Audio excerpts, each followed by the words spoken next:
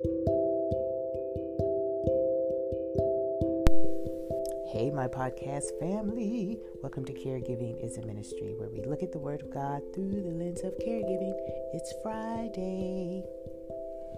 Winding down, hopefully. And today we are not sure. We're going to be discussing Psalm 108. And I'll be reading from the New International Version.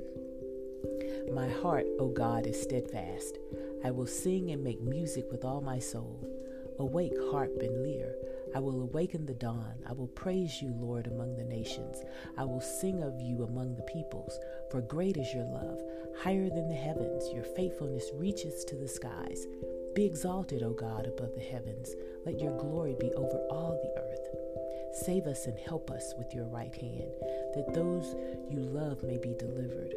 God has spoken from his sanctuary. In triumph, I will parcel out Shechem, measure off the valley of Succoth. Gilead is mine, Manasseh is mine, Ephraim is my helmet, Judah is my scepter. Moab is my wash basin. On Edom I toss my sandal. Over Philistia I shout in triumph. Who will bring me to the fortified city? Who will lead me to Edom? Is it not you, God?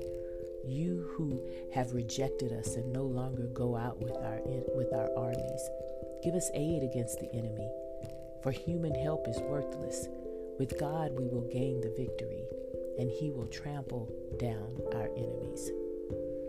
Today we hear from David in the Song of Lament. David starts off with a personal statement of how committed he is to the Lord, how he could shout it from the rooftops and sing with instruments his dedication to the Lord, that he is not afraid to openly thank God for all that he has done. Next, he addresses God's faithfulness as well, to his love, that his love is higher than the heavens. Then in verse 6, David praises God for all that he has done, the petitions God to be with them in battle.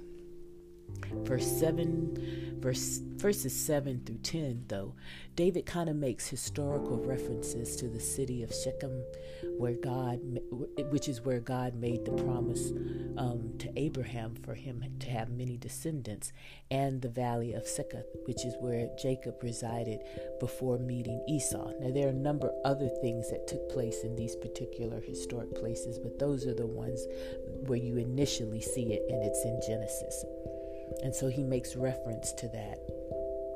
David then references, several of the tribes of Israel, the ones that God has been faithful to. And he identifies two nations where God had considered them their enemies.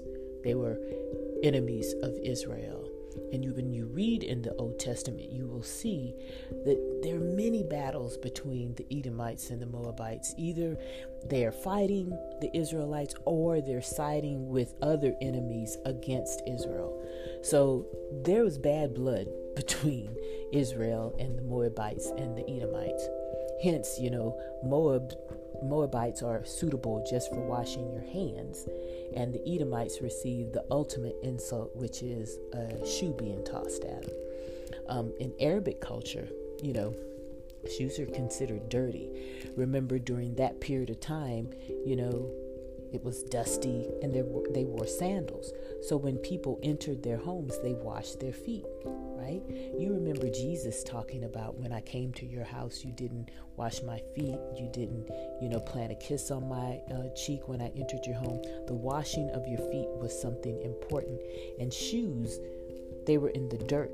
They were on your feet. And so if someone threw a shoe at you, that was the ultimate insult. And I don't know how many of you remember, for us here in America, when George W. Bush was president, when we were fighting the Iraqi war, he was making a speech there and someone threw a shoe at him. That was the ultimate insult. And so that's what David thinks of Edom, that they tossed their shoe at them. Then we take this turn, I think, and this is where the lament really comes up. Could you tell that this was a psalm of lament? Because we didn't have the clues of why God, why, or how long God. None of those were there. All seemed well, right? Until we got to verse 11, when David takes the otherwise cheerful psalm down a path stating that God has not been with them in battle. Now, we get a little inkling of it earlier, but here he kind of really hits it home. Like, who will deliver us from this fortress? Isn't it supposed to be you, God? Oh, yeah, that's right. You're not with us. That's kind of indignant, don't you think? An attitude to have before God. Apparently, they've been losing some battles, and so they think that God has left them. So what they do is, let's worship God first, almost like buttering him up, and then ask him for help.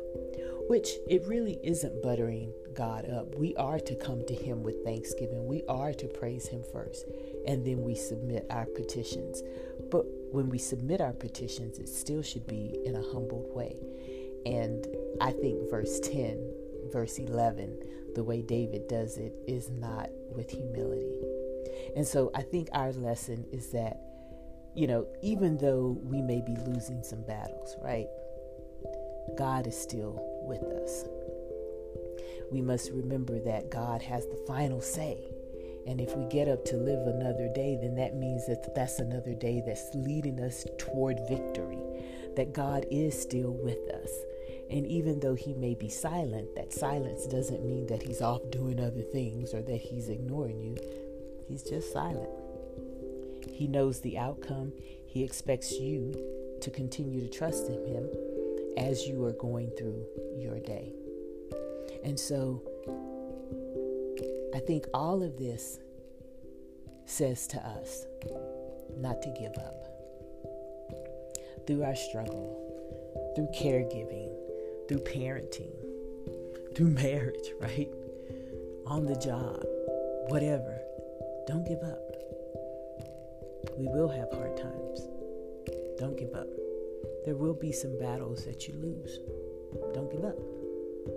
God is with you. And if we're honest with ourselves, it's when we lose the battles that we really see how good God is, and we also get to see where our faith is in God. And sometimes that can be a hard pill to swallow. So it's always right for us to go to God and ask for help. I mean, we can always go to God and say, I don't like doing this, and I really would wish you get me out of this situation. But when he doesn't, that's when you dig your heels in and you realize that you are right where God wants you to be or has you for right now, and you concentrate on trusting him and just putting one foot forward every day. So don't give up. Let's pray. We thank you, Father, for being a God who never gives up on us, a God who offers us thousands and thousands of chances, and we thank you for that. We thank you for loving us that much. We also thank you, Father, for not giving us more than we can bear. Now, granted, we don't think we can bear anything because we would really like to avoid all sorts of problems. We'd like to avoid the consequences of our bad behavior. We'd like to avoid being caught up in suffering the consequences of what someone else has done. We would really just like to live on easy street, Lord. But then our faith really wouldn't develop well, would it? And so we thank you, Father, for maturing us in our relationship with you. We thank you for not wanting us to remain babes in you, but for us to grow up to be daughters and sons of the Most High God. And so even though things may hurt for a while, you are there with us to dry our tears and to hold our hand as you continue to insist that we put one foot in front of the other. Help us to trust you. Help our faith in you to grow during this caregiving season. Thank you for being our God. We trust you this day. In Jesus' name we pray. Amen. All right, my podcast family, have a great Friday, and I'll see you tomorrow. and go and minister the act of caregiving in the name of Jesus.